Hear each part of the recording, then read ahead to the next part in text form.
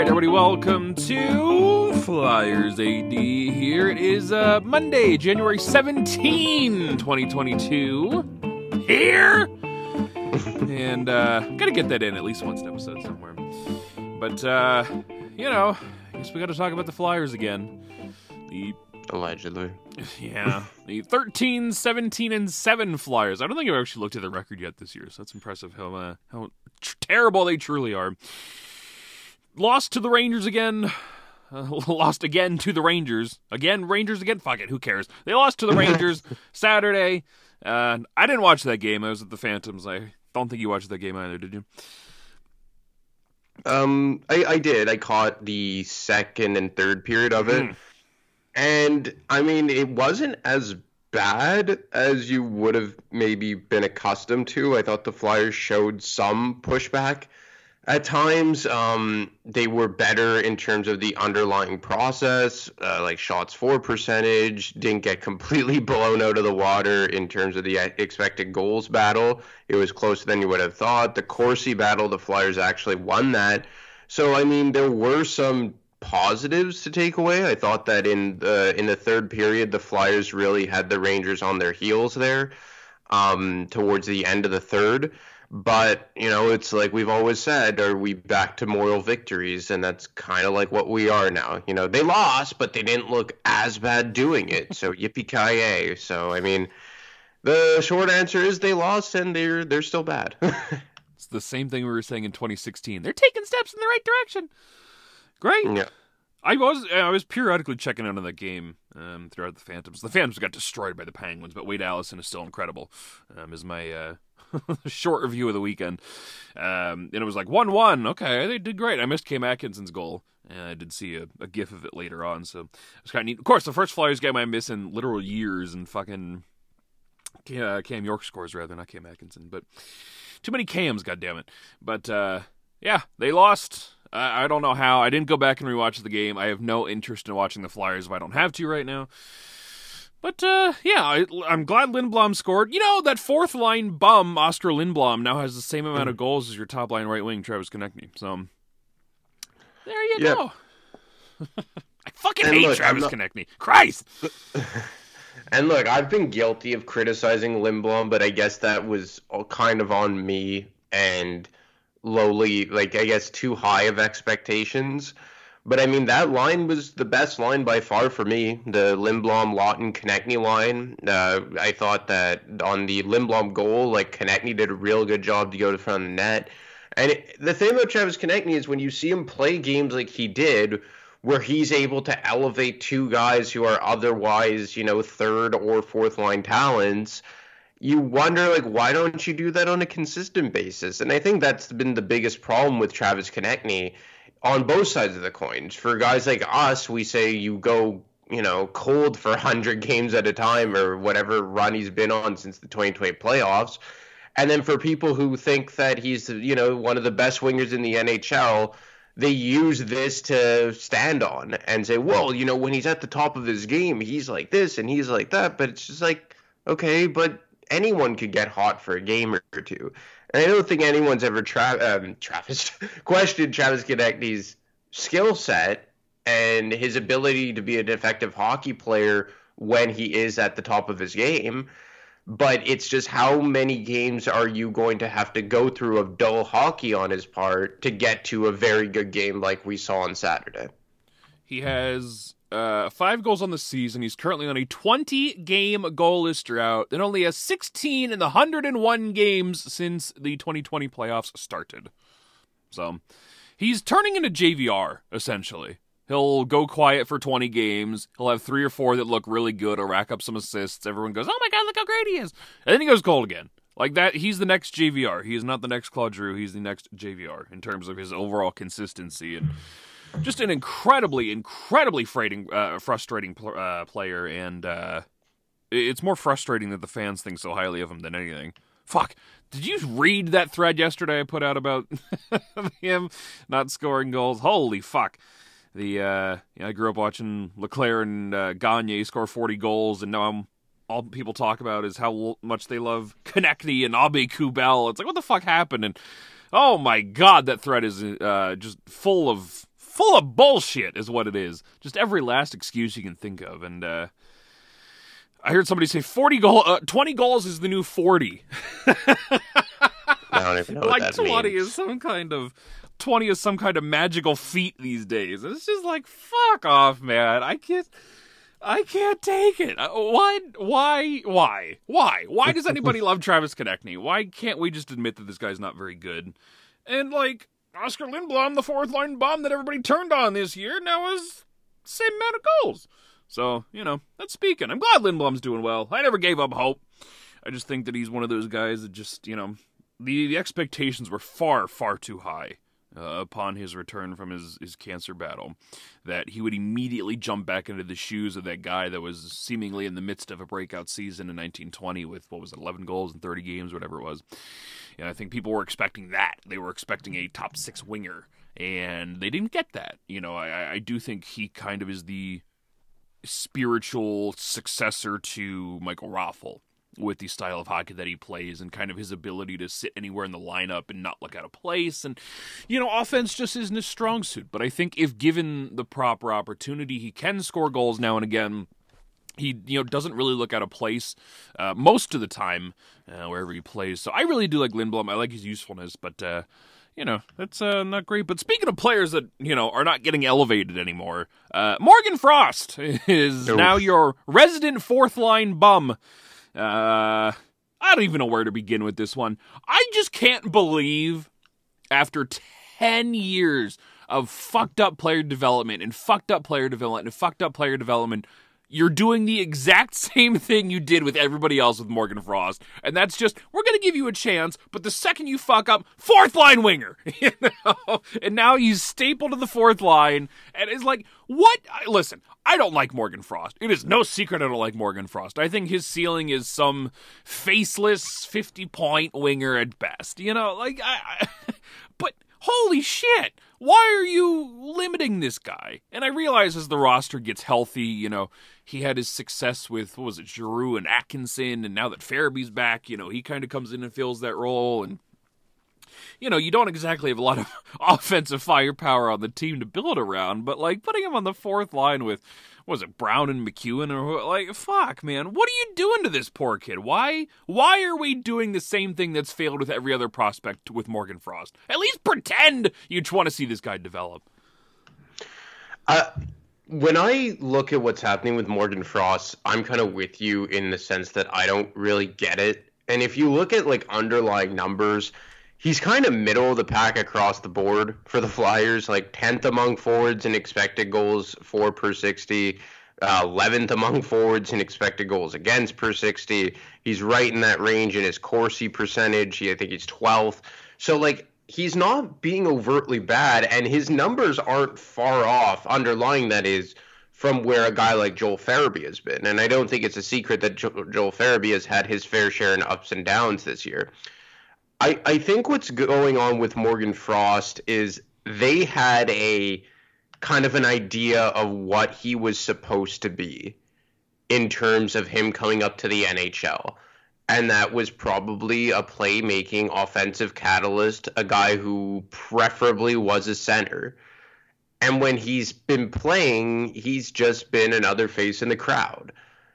And now that he's not having the opportunity because of injury, I would assume, and this is all just a hypothesis on my part, you have the coaches trying to spark a fire under his ass to say, well, until you get to that level, you're going to be playing 4C.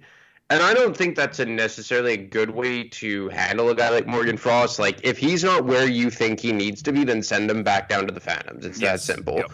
Because him playing 4C over Connor Bunnaman is not the difference between them winning or not. No. It's not. But at the same time, could I don't know how to explain it. Could I blame them for trying something different because they sent him down to the Phantoms at the beginning of the year because he didn't bang down the door the way that they were hoping to? He lost the 3C job to Scott Laughton. So maybe they're saying, well, you going down to the AHL and dominating. And just before I go any further, you said that he was clearly one of the better players with the Phantoms? Yeah, I wouldn't use the word dominating, but he was their best player by a pretty wide margin early in the year. So him going down there and being their best player clearly didn't translate to the NHL on any like long-term basis. I think we saw a spark from him in the first couple games playing left wing with Giroux and Konechny. But maybe this is Mike Yeo saying, like, you know, man, we have a bunch of middle six wingers who could hit 50 points on a good day. Yeah. We, like, if that's who you're going to be, we're not going to play you. You're going to have to separate yourself from the crowd to get to that level. And I mean, look, I do think this is a bit of a coaching flaw. There's no secret that I'm not a fan of the way Mike Yeo coaches as the head guy behind the bench. But at the same time, can I blame him for going down a different route with Frost when they've tried, the sending him down to the Phantoms approach before? Like, for you, like, do you think that maybe their thought process here is that no matter how many times we send him down, he always comes up as the same player, so now we're going to try a different route to take with him? Yeah, I that's probably what they're ultimately thinking, and it's just frustrating. Like, Morgan Frost is a playmaker. Like, he can be a high-end playmaker on a good day. That's what he does. His biggest weakness of his game, even though it's improved this year, his biggest weakness is still his overall two-way ability. So you take him away from all offensive hope on the team and you put him on the fourth line tasked as a shutdown line, essentially. And it's like, you're not setting the guy up to succeed. You're not even giving him a chance to succeed. I just don't understand what you're doing here. And yeah, you got a lot of wingers right now that are just 50-point fucking nobodies. Most of them, in fact, other than Claude Giroux, pretty much. I get it. Your roster's composed of the same player, and early in the year I threw the thought out there that they were not going to call Morgan Frost up, so that way they don't ruin his trade value. If you keep him in the AHL, you can't say he failed in the NHL. Well, now they fucking killed every last bit of his trade value because now he's just some fourth line fucking nobody. So I don't know what the plan is here. I don't know what the fuck the end game is here. Listen, even I, who don't like Morgan Frost and don't think highly of a guy, this is not the way I would go about transitioning to the NHL. Like, at least put him on somebody's wing. Let him slot in with Drew and Atkinson and move Farabee somewhere else, or move Atkinson somewhere else. Like, I just don't understand. Put him with some offensive talent. It's the only way you're going to squeeze anything resembling a good performance out of this guy. And for whatever reason, they just don't seem interested in doing that. I do think that they probably say, and this is not me agreeing, this is just me trying to make sense of the situation, because let's look at the lines that they had going the other night, which was a relatively healthy lineup. You had Lindblom with Lawton and Konechny. You had Farabee with Giroux and, was it Atkinson? And then you had JVR, Hayes, and Jerry Mayhew. So that third line is a bunch of nonsense, and I said kind of like, is Frost playing center all that important that you're going to give more ice time to a guy like James Van Riemsdyk or Jerry Mayhew? That's kind of like where I'm at. Like, just take Mayhew out of the lineup and put Connor Bunnaman in there, and then, move Morgan Frost up to play with JVR and Kevin Hayes. But then I kind of think to myself, like, is that roster move? Is Frost playing on the third line over Mayhew the difference between this team winning or not? And that's kind of like where I'm just like, no, I don't think it is. I think that whether Mayhew is there or Frost is there, they're still losing games. Nothing's going to change in that respect. So maybe this is Mike Yeo's long-term plan, long-term kick at the can for developing Morgan Frost. Because it's like we've said, like, until guys like Forster or Desnoyers are ready to make the jump, he's the last guy coming that's even remotely worth a shit. Unless I'm missing someone down there on the Phantoms, and you could speak to that better than I. But maybe they're saying, like, look, we're not winning regardless of where he's playing in the lineup right now. So we might as well just try and give him a kick in the ass to try and get to that ceiling. Because another thing is what you've said, is that this guy has lost all that aura about him, about being a 100-plus point guy with the Sioux Greyhounds in the OHL. And this is like kind of what we talked about that they keep doing. And we talked about this last week when people want to make hockey trades to stay competitive. Well, you can't make a hockey trade to the same degree with Travis Konechny as you could have 15 months ago.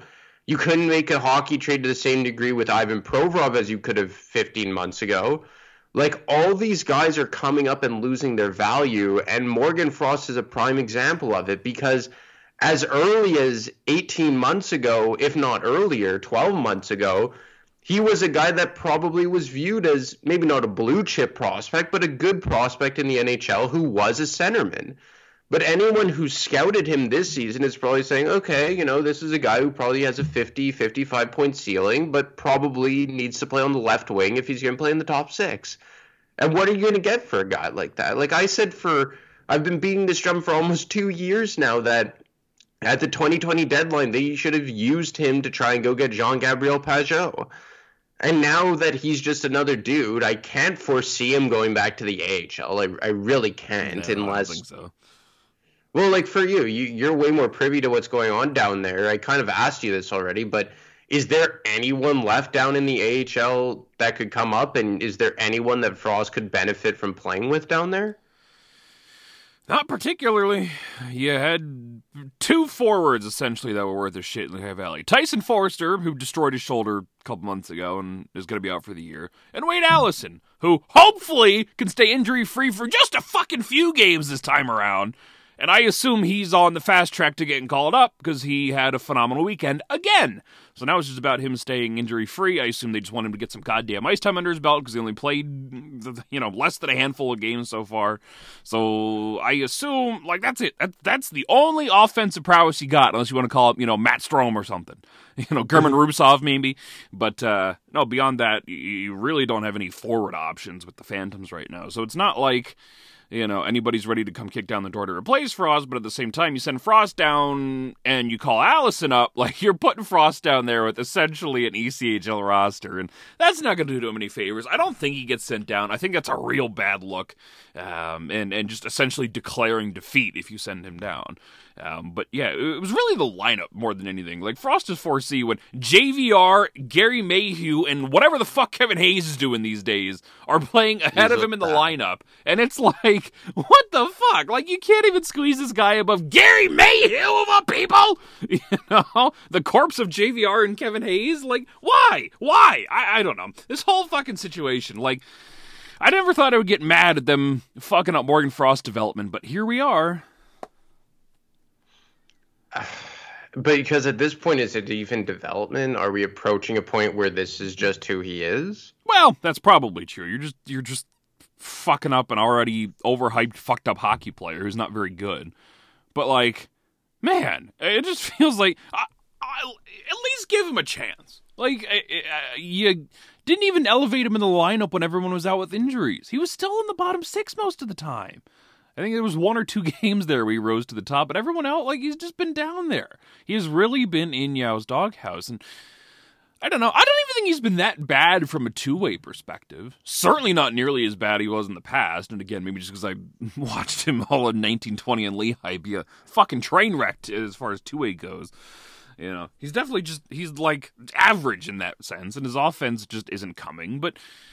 Yeah, I don't know. I don't know what the fuck they're doing with Frost. I don't know what you do with Frost moving forward. He's just some dude at this point. I would assume he's a trade chip, but even if, again, we just talked about, what the fuck value does he have as a trade chip now? Hi, you want my fourth line center that's a complete bust of a draft pick for, your top star? They're going to laugh in your face and hang up the phone. So...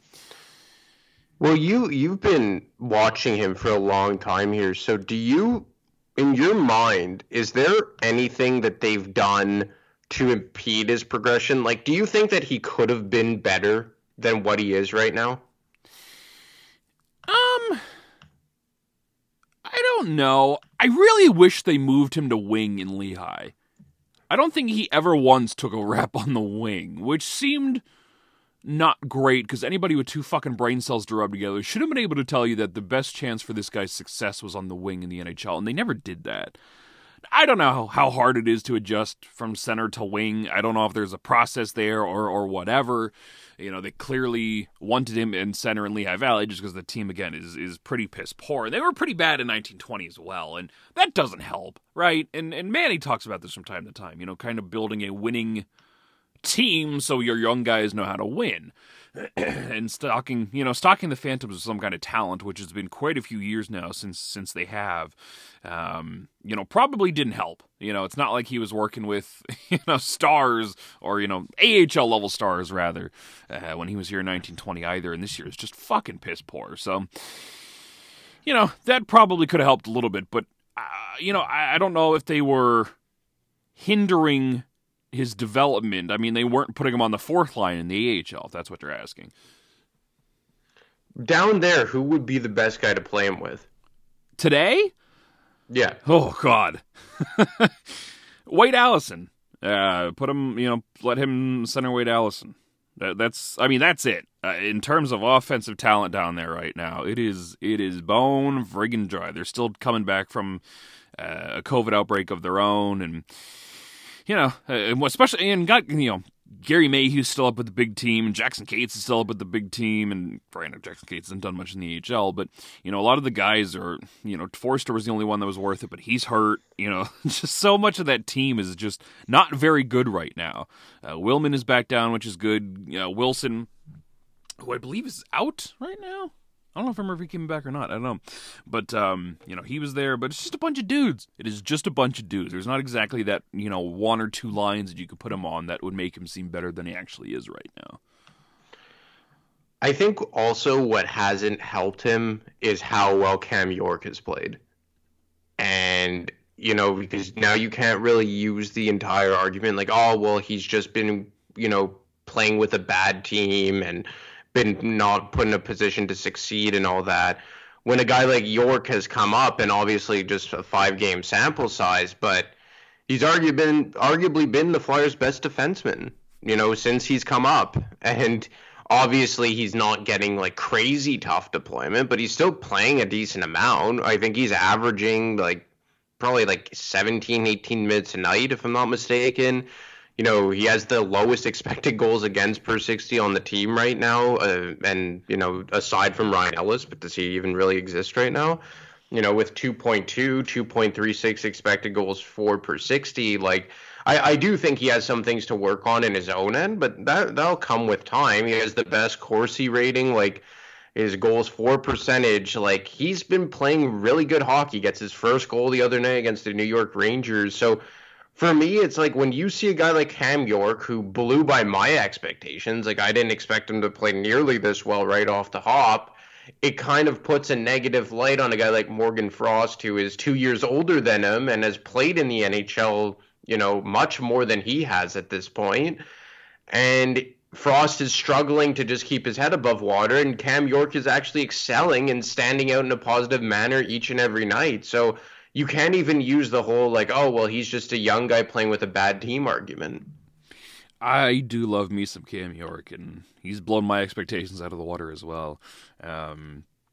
Just phenomenal. And yeah, there is probably some guilty by association there for Frost when you're looking at, other prospects that have been called up this year and are underperforming. And, granted, York is putting pretty much everyone to shame. Even Travis Sanheim, who people still fucking consider a prospect at 25 years old at 300 fucking games under his belt. But we're not going to talk about that, no! But York has been very, very good. Got his first goal. I would assume Ristolainen is either coming back tonight or tomorrow against their home-and-home with the Islanders. So I'm curious to see what they do here when Ristolainen is healthy and they come back. I mean, Yandel's not going anywhere. Whether we like it or not, he's in the lineup. So your 6 players are going to be Provorov, Risto, York, Braun, Sanheim, Yandel, right? Now, it's just about squeezing something out of those 6, trying to find the best competent 3 pairs that you can, and unfortunately, that is a very tough task, because no matter who the fuck you end up playing with Yandel, it doesn't turn out well. Or you have to reshape your entire fucking defense to try and fit York on the left side in the top 4. I put a thing about that on Twitter the other day, and I don't know what you should do here. My best guess you go Provorov, Braun, Sanheim, Risto, York, Yandel. Because at least you keep your top four, which has been decent all season, together, and York is just going to have to deal with Keith Yandel. That's not ideal. That's not what doesn't seem great, but is York playing with Yandel any worse than Sanheim playing with Yandel? Do you reline your whole defense so you can have Yandel Braun again? But they really like York and Braun together, so I don't know. I really have no idea how you go about breaking down these pairs to get the most out of them. But there's no way Cam York can go down when Ristolainen comes back. There's just no way. Yeah, I think so. Absolutely, you're right. I actually think they may keep York with Sanheim and then stick Ristolainen with Yandel. Eesh, I don't know. They seem to keep going back to the Provorov Justin Braun pairing. Yeah. It seems like that's the one they're gonna ride or die with, almost to a fault at this point. Like I just, a guy like Provorov, I can't really defend him anymore. It's just tough going for him right now, and I don't think he can really get this thing back on the rails until he finds a partner of sorts that will, kind of at least be a competent top pairing guy. But maybe if they tried to give York and Sanheim more of a role, and then you put Provorov with Ristolainen and then Braun to stabilize Yandel, I think that York and Sanheim may stick together just because they want to keep York in some kind of a top four role. Yeah. And look, average time on ice per game at 5-on-5, York is leading the team. And that's saying something over Provorov Sanheim has the most of 5-on-5 ice time per game, but with 1834, but York has more than Provorov. Now, obviously, when Provorov and Sanheim were out for several games, that played a factor. And, York's offensive zone start percentage is at 53 as opposed to Provorov's, which is at 44. So these are all some sheltered minutes that are going on with it. But he has really taken this by the horns and excelled. He's playing damn good hockey right now, and I don't know if they're going to, for lack of a better term, sandbag him by putting him with a guy like Keith Yandel. And we kind of talked about it with Keith Yandel the other night. I know everyone hates him, and I'm not defending the guy, but personally, I think that Yandel is a much better option than Kevin Connauton or Nick Seeler. I don't know what people want. If they want just someone other than those three to come up in the lineup, but if it's between those three, I choose Yandel, every day of the week. I don't know about you. Yeah, I get that a lot. When we talk about Cam York on Twitter, they go, well, just replace Keith Yandel with Cam York. And I'm like, okay, that means Seeler and Connauton are still in the lineup, though. And it's are either one of those two any better than Keith Yandel? You're picking the fucking, I think Keith Yandel probably has the highest ceiling of Seeler or Connauton. And thus you keep him in. He does have the ability to every once in a while set something up offensively, whereas Seeler and Connauton are just kind of there and exist. I would assume Yandel's in. He's still got a handful of games to go before he gets his streak, and even once he gets it, I'm not convinced he leaves the lineup. I highly doubt that he gets his streak in 2 weeks, and they're like, okay, you're in the press box now. It's time to play, Seeler. So. Yeah, I would assume you just got to work around Keith Yandel for this season. As much as people don't like it, I don't like it, but, there's no point in arguing about it because Yandel's here. So you just have to make him work with York in the lineup somewhere. And, this is the thing that I wrote about, at least a month ago, maybe 2 months ago now, about calling Cam York up in the first place, which is you have an abundance of lefties on the lineup and, your top two in Provorov and Sanheim are set for the time being, and they want to play everyone with Justin Braun. Unfortunately, Justin Braun is only one person, and he can't guide both Provi, Sanheim, and Cam York at the same time. But, you just got to kind of deal with it. And, somebody's going to suffer alongside Yandel. It's just a matter of who they want down there. And, Yandel Risto sounds real bad. But, what the fuck? What are you going to do at this point? You got to work with Cam York. You can't do what you're doing to Cam York with what you're doing to Morgan Frost. Yeah, we're just going to put him on the fucking third pair with Keith Yandel and let him suffer. So, I don't know. I would not be surprised if that lineup pops up, especially if they want their old top 4 back of Provorov, Braun, Sanheim, Risto, but I just can't imagine that's the thing. You kind of got to figure out who you don't want anymore and put them down over the Yandle. So it's going to be tough. One of these defense pairs is going to look pretty friggin' ugly. It's just a matter of, which two it is that's occupies a third pair. Ristolainen has been a curious case this year because I feel like he's excelled in the role he's been given, but not in the way that they've wanted him to. Like, I feel like they thought that they were going to be getting, like, this big shutdown defenseman who could, like, lock everything down in his own end, when in reality, his best contributions have been offensively. Defensively, I think he hasn't been great, but, passable in the role he's playing. And a guy who brings a lot of intangibles in terms of physicality and toughness and all that. And I like the way he's played, but it's just been a different type of player. Like, I wasn't expecting him to be this high event, for lack of better terms. Like, when he's on the ice, like, he's either throwing around the body or sometimes fucking up in his own end or driving offense. Like, and I don't know why they've been so reluctant to not use him more in an offensive role, I guess. Because I'm saying to myself, is like, if you put him with Yandle and you give him both of them rather, very sheltered minutes, starting a lot in the offensive zone, maybe that could translate to offense. Like, a guy like Keith Yandle, his offensive zone start percentage is 58, which I agree with. But then you look at Ristolainen, and he's down to 46, which is, just almost in line with, like, Provorov, Sanheim, and Braun, although the highest of those four by a healthy margin.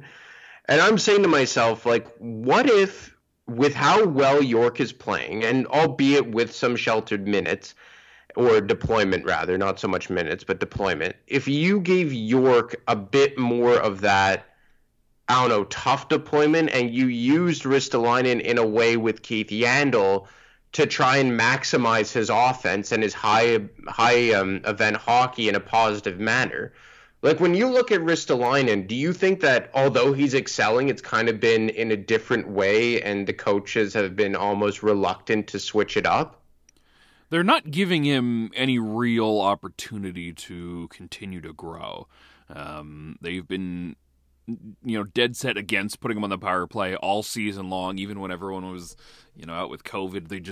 They never really gave him that shot, which, again, he has felt very useful as an offensive producer. And really, I mean, you look at some of his numbers from Buffalo, he was a regular 40-point guy there, which is impressive, for someone of his size and stature and seemingly clumsiness, that he can, produce that level of offense. And the fact that, he kind of has been limited to a shutdown role, at least a perceived shutdown role with Sanheim.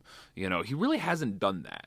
And he's much better than everyone made him out to be going in. A lot of people were talking about him putting a fucking puck in his own net every time he stepped onto the ice, when they first acquired him. But he's been very good, but yeah, I would agree. Very good, but not quite in the sense that I don't think I was expecting him to be good in. And I think it's kind of thrown a monkey wrench into their plans because they thought that he was going to come in and be like that stabilizing defensive presence. Yeah. But he's come in and been a guy that just causes havoc with his physicality and can drive offense. Like, I've said that when he gets, the reins loosened a bit and he can kind of, forecheck and pinch in the offensive zone, I think he's one of their best forecheckers. Like, I've even seen some people say, like, why don't you try him as a net front guy on the power play? I think they tried that in Buffalo a few times. And I understand that they brought him in to help produce goals against, and they are one of the worst defensive teams right now. Under Mike Yeo, I've said this numerous times, that it feels like they're just giving up way more shots in their own end, way less structure in their own end. But if you're going to do that, at least put players in a position to succeed. And I guess that they don't want to, change Cam York's game. But I think that you could make the case that York already has a higher offensive or a higher overall ceiling than a guy like Keith Yandle. So if that's the case, not Keith Yandle, Rasmus Ristolainen. Well, Keith Yandle as well, but that goes without saying. So I don't know. Like, I'm not saying that you can't use Ristolainen in a more defensive role that they've been, dead set on trying, but why not try him on the power play?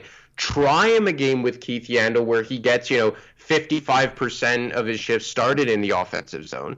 Like, at this point, what's the worst that could happen? Like, honestly, like, what's the worst possible outcome that can come out of this? And I know that a lot of people always come back to, well, then you traded your first round pick for a guy who's a number 5/4 defenseman. It's just like, okay, it was an overpay. I think it always was an overpay. I don't think anyone's disputing that, but you can't keep, forcing a square peg into a round hole. And if it takes him being more of an offensive guy who brings physicality and could get more favorable deployment, then what's the worst that could happen? I mean, you may as well play him to his strengths at this point. And, and we just talked about how shitty the overall structure of the defense is and the lackluster options they have on their blue line right now, which doesn't help Ristolainen because you almost need him in that shutdown role versus giving him a little bit more time to wheel and deal, especially when he's paired with Sanheim. But, I would assume they re-sign him. I'm not convinced he goes anywhere yet. I do think he's probably their best trade chip at the deadline, but you just gave up a fucking king's ransom for him. I can't imagine they deal this guy. So if he is here for the long term, and this is a lost season, let him do his thing. Let him see, go out there and see what he can do offensively and give him a little bit more rope. Put him on the power play. Put him net front of the power play. I don't give a shit. You don't have to put him on the point. Just let him go out there and do his thing. See what you have in Ristolainen, so that way when you do re-sign him long-term and you can, come back with a fresh slate next year, you can, know what the fuck you're working with, and you don't have to, typecast this guy as some shutdown role that's not allowed to leave his own end, because that feels like what they're doing right now. I think they're just desperately trying to find a guy to stabilize things in their own end. Yeah. And unfortunately, that guy is Ryan Ellis, and he's nowhere to be found right now. And I do think that, if Ryan Ellis was here and you could play, let's say, Justin Braun more in a defensive role, and I still love Justin Braun, but, if you could play him in a defensive role as that number 4, and him and Ristolainen could kind of, swap up and down the lineup in terms of if they needed a goal or if they were defending a lead, they could lean on each other for, the tougher minutes. And I still believe that was the ultimate goal here in the beginning, because, Justin Braun, I think, is a passable number 4 defenseman if he's insulated properly. Top pairing guy, that's a different story because he just doesn't do much in the way of driving offense. But I think if he's just given, let's say, 18, 19 minutes a night to be a defensive guy, then on the second pair, then it's more than, fathomable. But you've kind of had to lean on Braun and Ristolainen in the way that you were leaning on Ellis and Ristolainen. And now it's just kind of they're both collectively not good enough. And they're your top 2 right shot guys. Now, obviously, they've tried Sanheim on the right side a lot recently, and I think he's passable in that manner. If he can at least be better or, passable in that role, it gives Mike Yeo a lot more options in terms of fixing his defensive pairs. But then it goes back to the whole thing of Sanheim was finally playing very good hockey, arguably the best of his career. Are you now going to switch it up just to appease everyone else? It's a very unfortunate situation they're in, and it really stems from Ryan Ellis not being in the lineup right now.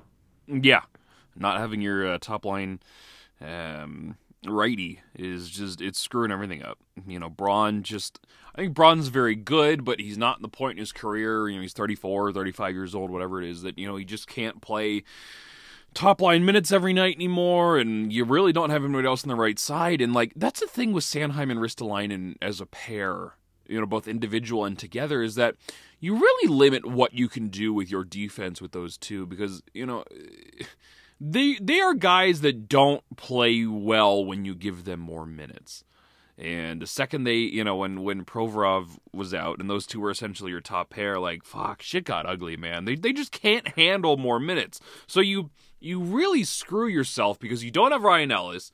Your second pair has to remain your second pair because they crumble under the pressure of more minutes, and your third pair really fucking sucks no matter who's on there. So, man, it's just the missing Ellis, really shifts everything. And I believe we talked about going into the year as well, you know, and how wooden your defense is. You were relying on Provorov, Ellis, and Sanheim Ristolainen with very little changes to that top four because you don't have anybody to change, you know. So, you know, they're definitely reaping what they sown on the blue line when it comes to defense. And you just got to kind of hope Cam York can show up and succeed and be great. But then, you know, there's the whole problem with him being a lefty on a very left-heavy team, and you know, your righties aren't overly trusted, and boy, it is not a great situation back there. After all these fucking years, we're still talking about how bad the defense is. This is the same conversation we had in 2014. It's just different players. Well, Justin Braun, for me, is a guy that limits a lot of defensive breakdowns. Like, he doesn't give up a lot, but he's not great in the way of breaking the puck out. And especially when he's playing in over his head, it feels like it's always on Provorov to do that. And Provorov, I think, is a guy who kind of crumbles under, you know, constantly being relied on to break up the puck. And this is no slight on Justin Braun. We love Justin Braun. I've literally defended the guy since he was traded here, what is it now, 36 months ago or so? But it's okay to say that he's just playing above his head, and he's not a guy that could really drive offense in a top pairing role. So, and, you know, Chris Therien broke it down on Snow the Goalie last week, where he said, you would be surprised what an extra 2 minutes on the ice per night will do to a guy, especially on the back end, that you just feel more fresh. Like, every couple of minutes, you're on the bench resting instead of going out there for another shift. And I think that's what we've seen with the Flyers this entire season. Maybe aside from Sanheim Ristolainen, because I don't think their deployment has changed all that much in Ryan Ellis being out, but for Provorov and Braun and Keith Yandel, I think those three were the guys who were most affected of Ryan Ellis being out. Because Provorov's having to do more because he's playing with a much inferior partner. Justin Braun is playing probably 2 minutes more per night because he's on the second pair and the top PK unit aside from the third pair and the second PK unit. And Keith Yandel has been playing with the likes of Kevin Connaughton and Nick Seeler and has essentially been the number 5 defenseman all year long instead of the number 6. And if he was the number 6, he was probably only going to be playing 10 minutes per night at 5-on-5. If we're being honest with ourselves, like right now he's playing 12 and a half minutes per night. So Ryan Ellis, a guy who would have arguably been eating your most minutes at 5-on-5, is now kind of not there, and it's been this massive trickle-down effect for a lot of the defensemen. So it's tough that the Flyers don't have a guy who can really effectively play a shutdown role in your top four while simultaneously being able to move the puck up ice at the same time. And I think that's where I come back to not completely shitting and souring on a guy like Ivan Provorov. Because when you're constantly being relied on as the guy to get the puck out of your zone and you're playing upwards of 26, 27 minutes a night, it does take a beating on you a bit. And look, it's hard to defend Ivan Provorov in the way of, you know, his underlying numbers and the way he's played a lot of times this year. But I do think there is something to be said that he's constantly relied on as the guy on that top pair to get the puck out of the zone. Yeah, and, you know, the absence of Ellis has just fucked everything up. And, you know, probably one of the big reasons why this turned into a lost season in the first place is just, you know, missing somebody of his caliber with nobody to throw into his place. And I'll be curious to see how they go about that next year. You know, obviously it depends on what they fucking plan on doing with the whole team, but if they roll back, you know, if they go back and try and stay competitive, at least as well as they can, I'll be curious to see how they handle this defense, because you clearly need a fallback option here on the right side. And, you know, obviously Sanheim's fate will be in question with York hanging around, and it'll be interesting to see how that defense shakes out, because if anything, they learned their lesson that you can't roll in with, you know, a top four that is set in stone with no changes and a bottom, you know, your bottom pair and leftover stragglers that are just fucking worthless, and Connaughton, Seeler, York, and then, you know, Justin Braun, who is very good, but well over his head at this point in his career at 34. So, yeah, it's not a great situation the Flyers got there on defense. Do you think Justin Braun comes back next year? I've said numerous times that I wouldn't be opposed to signing him to even a 3-year contract if the AAV was like $1 million or less. Because you've said it a lot of times, like he's kind of like the guy who's the glue that holds everything together. And he's probably the veteran leader on the back end and has been since the retirement of Matt Niskanen. And he's been very vocal about this team being fragile mentally and all that. And I think that losing him would be a big hit to this team.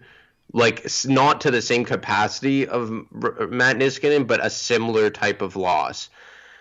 And you could move him because I think that, like a team like Toronto, like this is the exact kind of guy that they would want on their blue line to play, let's say, on the second pair with Jake Muzzin, slide Justin Hall down to the third pair with a guy like Rasmus Sandin, and Braun could kind of play that 4-5 role behind Muzzin and Brody and Morgan Rielly. So I think that you could get a decent amount of assets for him if you elected to trade him ahead of the NHL trade deadline at the end of March. But that being said, are you going to move this guy, give up another right-handed defenseman when all Chuck Fletcher has pretty much been doing since he got to Philadelphia is try and bring in a right-handed defenseman? He brings in Matt Niskanen, he retires. He brings in Ryan Ellis, he's barely played. He brings in Rasmus Ristolainen, and while I think he's been good in his role, I don't think it's in the specific way that they thought/hoped that he would be. So Justin Braun is the only kind of stabilizing right shot defenseman they have on this roster. A guy who, no matter who they put him with, kind of fixes them, the problem solver in a lot of ways. So I don't know if, moving him just to recoup assets is the best avenue to go down. Because if your plan is to stay competitive, and this is what it ultimately comes back to, right? If you're going into a rebuild, then maybe just trade him and then you sign, right shot defenseman X in the offseason. But then if you want to, reload in the offseason and come back and try and be competitive next year, which is something that I would assume they're going to try and do, are you going to move a guy who has been oh so important to your team for the last 3 regular seasons? Yeah, I don't know. I don't know what to do on that right side. I would assume Ristolainen comes back as well. I just don't. If you trade Ristolainen at the deadline, you can probably recoup most of the assets you gave up for him, at least a first-round pick. But then you're on the hunt for a second pair right-handed defenseman again. You have no interior options coming. And if you have to go out and get, sign a Klingberg at that point, you're probably signing him far more than you can get Ristolainen for. Or you go out and get Klingberg at the deadline and flip Ristolainen. Like, that doesn't make any fucking sense. So I would assume their hands are tied here with Ristolainen, which, again, with Ellis being questionable moving forward, obviously you can't count on him to play an 82-game schedule. Do you want your number 2 guy to be Ristolainen, who just can't really step up and handle the bigger minutes? So you really do need a better swing guy on the third pair that can still play top 4 minutes, potentially top line minutes.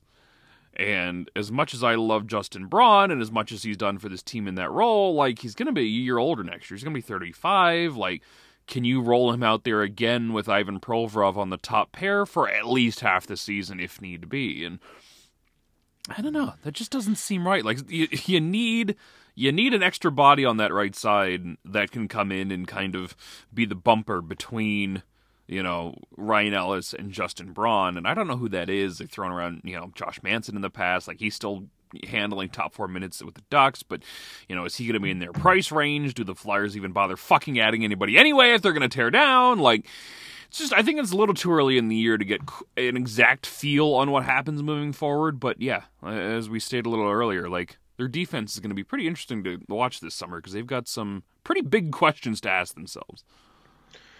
And then you also go in the intangible chemistry part of the argument. Like, Justin Braun is a guy that has pretty much developed chemistry with every left shot defenseman on this team.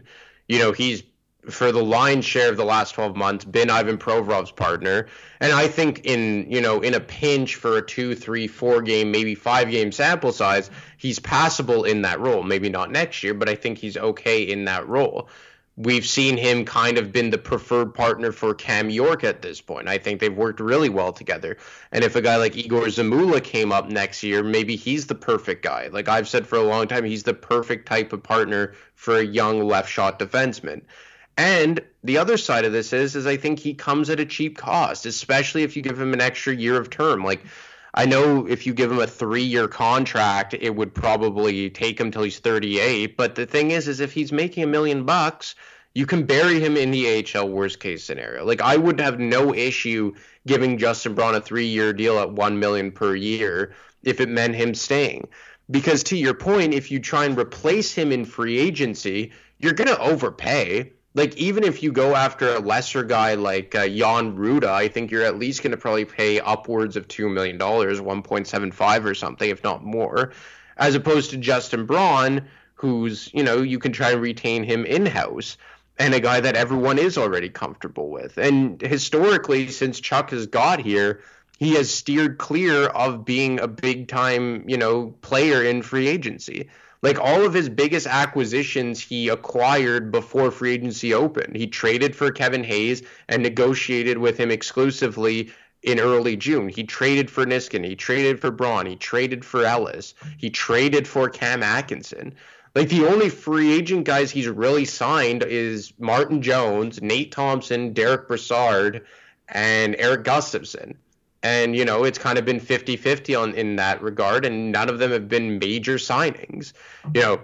For what it's worth, I think Derek Brassard's loss is a lot bigger than we, may have thought. I think he's been fantastic when he's in the lineup, but that's a different argument.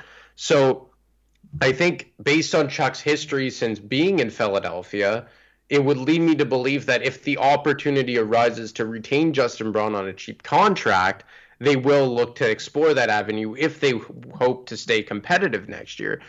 But I do think Justin Braun's the exact type of defenseman that a lot of teams look for at the trade deadline.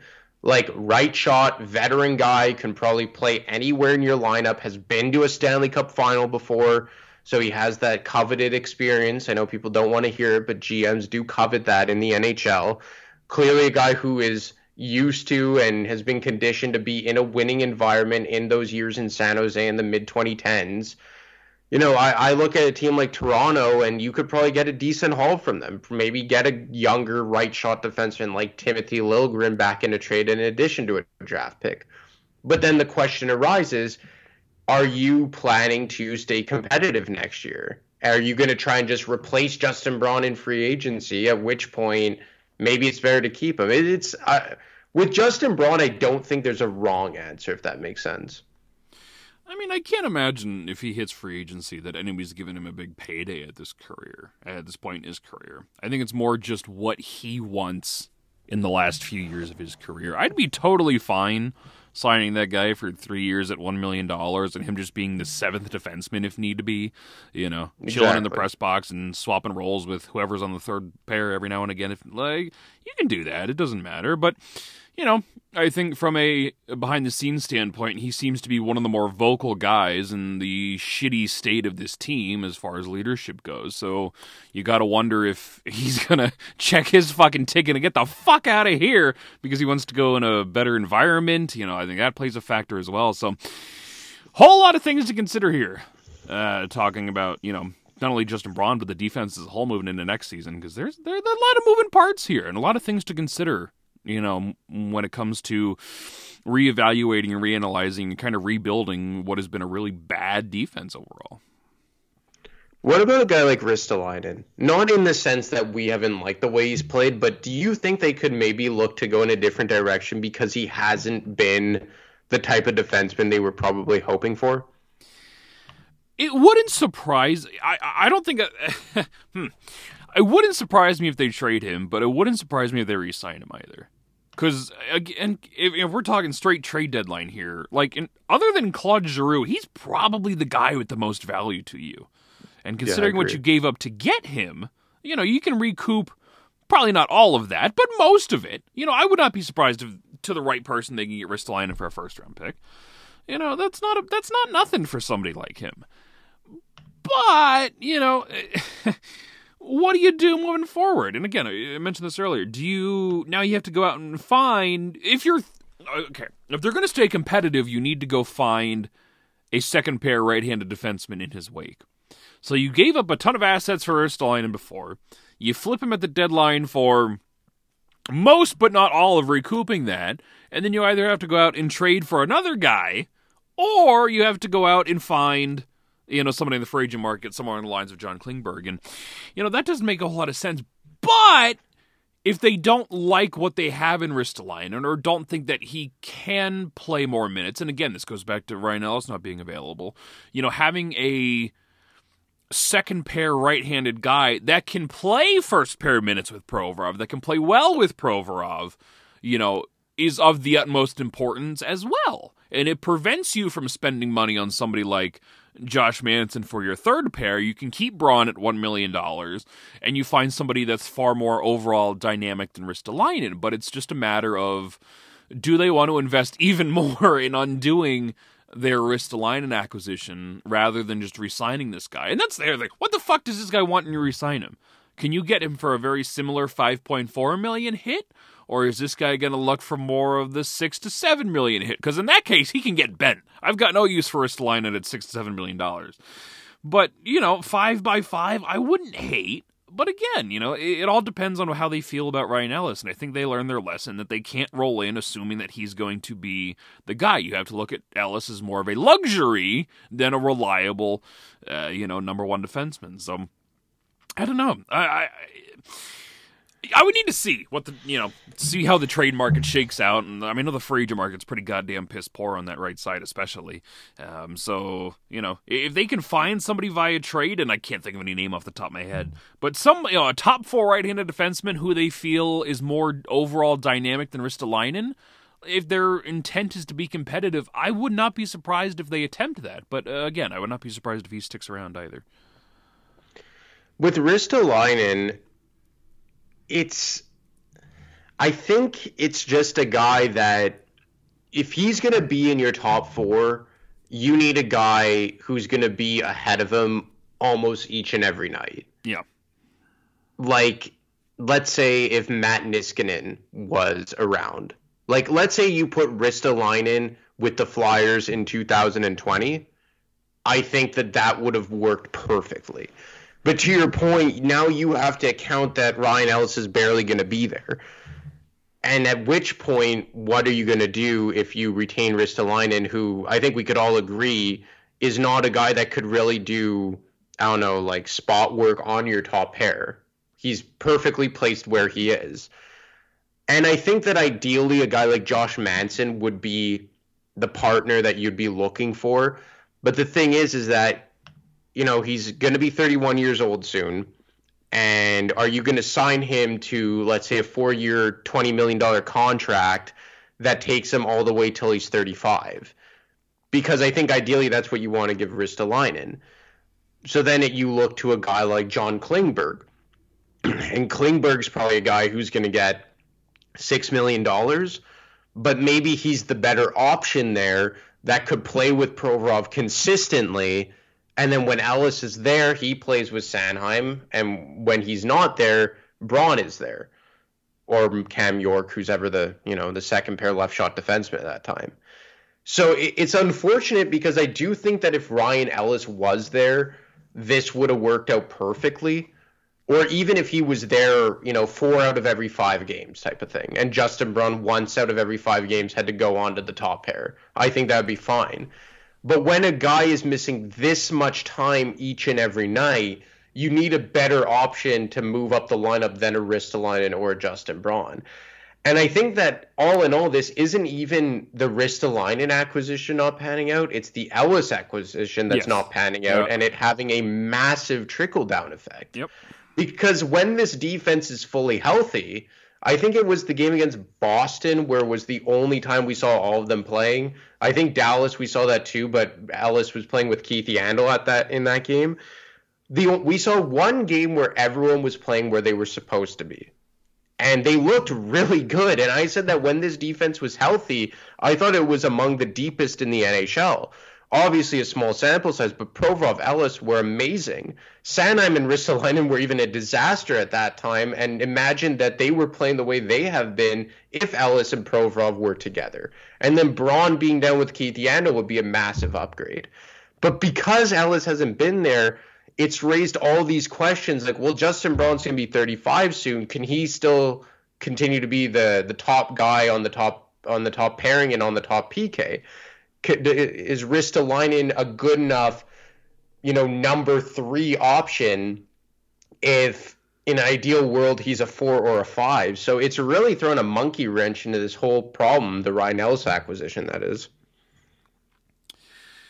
Unless you go out and find a new top right-handed defenseman, and Ellis is essentially your second pair guy, and then you bring somebody like Manson in on your third pair to recoup the second pair. Where the fuck are you going to find a number 1 right-handed defenseman in this market? I have no idea. But that would seem like another reasonable outcome to all of this as well, as you find somebody to play alongside Provorov full-time rather than hoping Ellis is there for half the season. You get rid of Ristolainen and you bring in, you demote Ellis to the second pair, and then find somebody on your third pair to be more of a bottom 4 guy versus a top 4 guy. So that's possible too. I don't know if they're intent on spending money on another top defenseman, but I don't know. I don't know. There's so many different outcomes. Anything that they do, I can't even. I am glad I'm not in charge of this team trying to make these decisions, because this sucks. And you also have to take into account, we're going to go get John Klingberg in free agency. Well, maybe so is everyone else. Oh, we're going to go get Josh Manson in free agency. Well, maybe so is everyone else. And is Klingberg the guy you want to dump $8 million in for 7-8 years? No thanks. Well, that's the other part of it. He's 29. Do you know he's fucking 29? Where the hell is the time gone? He just got here. And the other thing is that Klingberg has kind of been playing like third fiddle behind Heiskanen and Esa Lindell for the last year or so. So are you going to bring him in to kind of be like the 1A/2B to kind of lean on him and Provorov to be your top 2 guys? Like, I do think that Provorov playing with a competent puck mover and just a competent top pairing defenseman extremely elevates his game.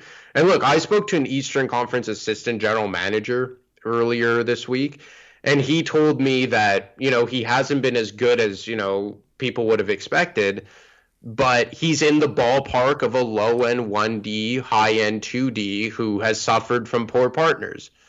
So people know how good Provorov is, but I think it's like we always say, like, there's this big problem of people thinking that a number 1 defenseman automatically means Hedman or McAvoy or Adam Fox. Yeah. When a 1D, in my opinion at least, could be Hampus Lindholm or Morgan Rielly. So that's kind of like where he falls in, for my opinion. Yeah, I would agree.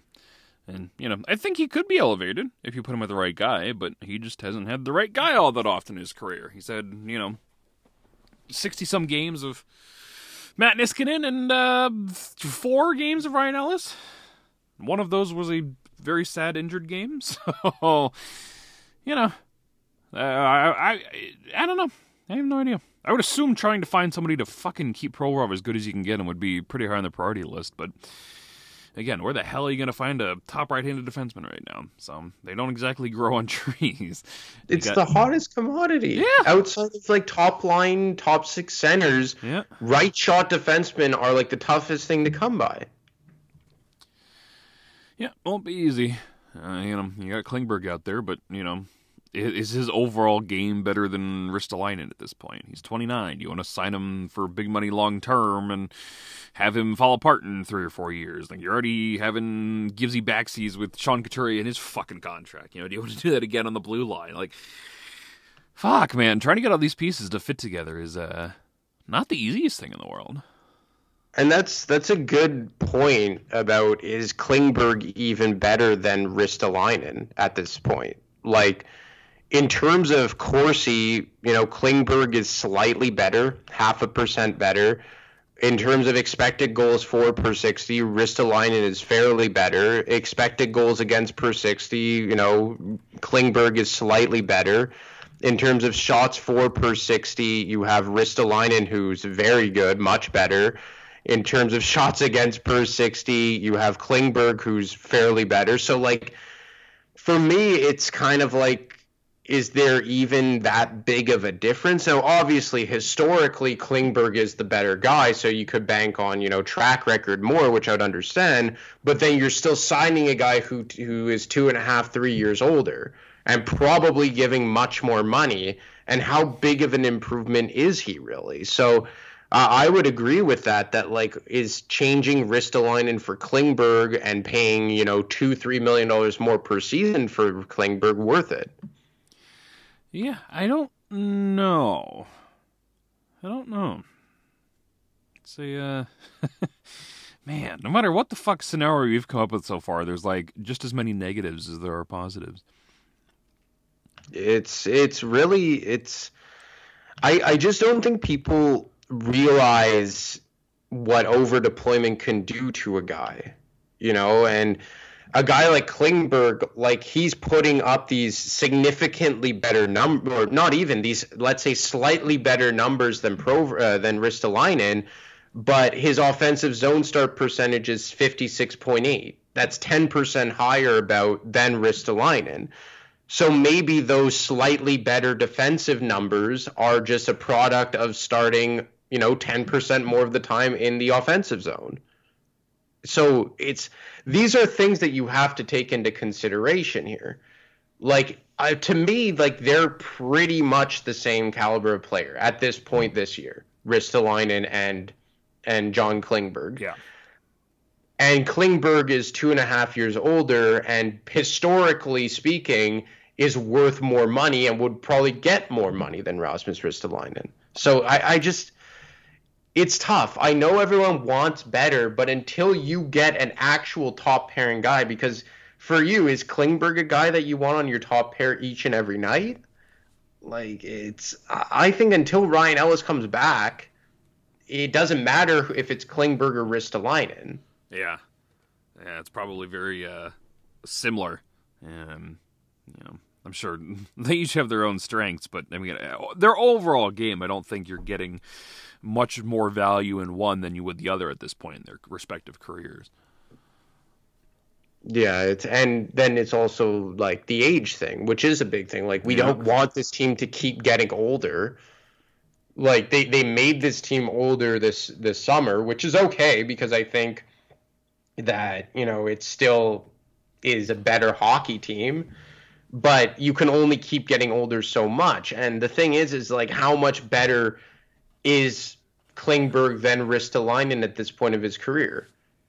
So I don't know. Like, I would say maybe Josh Manson would be the best guy, but then you get into the age thing that he's even older than Klingberg is. I think Josh Manson is the prototypical very good, like, the best guy that you could get here. But I don't think that you can move out Ristolainen to bring in Josh Manson because, again, then you're getting older. The only way that I could see them bringing in Josh Manson is if they replace Justin Braun with Josh Manson. But then you're going to pay $5 million for your third pair right shot defenseman when everyone's healthy. Yeah, they almost got to. I don't know. All goes back to Ryan Ellis. And I don't want to go too much farther down this rabbit hole, but the only other thing that I could think of is that if you moved on from Sanheim and allocated that money to Josh Manson. I would do that. Because then you have a healthy, let's say, top 6 next year of Provorov, Ellis, York, Manson, Zamula, Ristolainen, let's say. I mean, it's the only way that makes sense. Sanheim needs to go sooner or later, because you got York and Zamula breathing down their throats, and York is clearly pretty fucking good.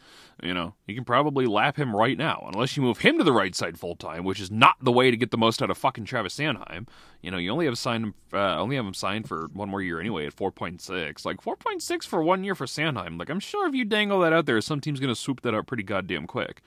You can move forward with Cam York as your second line.